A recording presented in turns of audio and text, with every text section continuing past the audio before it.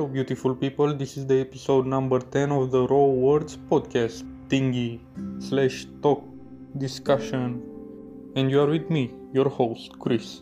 So, today I want to talk about fake news and lies in general because that's just the modern thing to call it fake news, which is basically a lie. So, I will start by addressing the fake news matter.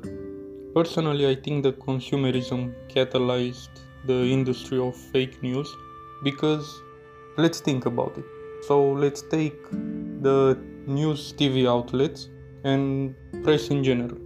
So, let's say a small country of 10 million people has 10 TV news outlets and 5 press publications, hypothetically. Don't get me wrong, I think there can be news all on an everyday basis to be at the TV and on the press in general. But those have to be clickbaity. So, and watch baity. Also, let's think about YouTube. I mean, there are probably thousands of news shows just on YouTube. So just like the normal press, those can be paid also by people with money to say things that are not true. And also I don't think that's all the fake news. Some of them are just for the rush part of it.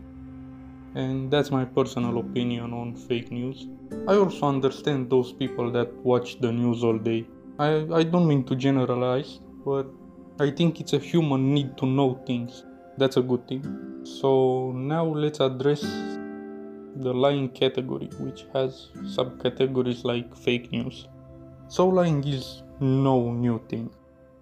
Oh yeah, and now some semi-intellectual people say that you have to verify every news from 3 or 4 sources to know that it's true. That doesn't make any sense to me because that just means if more people tell the same lie makes it true, and that's never the case. So you kinda have to have your own common sense on point, because I think common sense it's a spectrum. It just depends on where you situate your common sense on that spectrum. And you can be at a low point of the spectrum where you don't believe anything and it's all conspiracies and you know those people. But that's another topic with the conspiracy theory.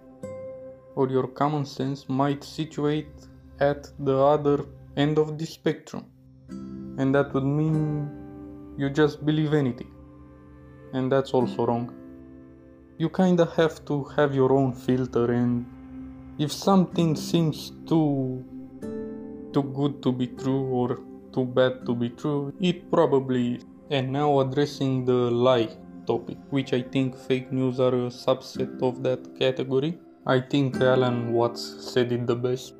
If you don't know who Alan Watts is, I strongly recommend to check him out. He's a philosopher and a writer and an important person to me who inspired me in my life, and reading some of his books really helped me. And also he has a lot of recordings with his lectures from the 20th century. And coming back to one of my favorite quote of his, he says that there is no right and wrong fundamentally, if you let me butcher his words.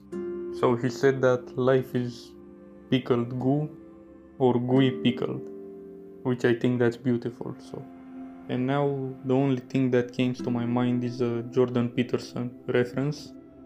I know I reference him a lot, but he is also an inspiring character to me. The reference is that lies are wrong. You don't have to make more chaos in the universe because that's all there is.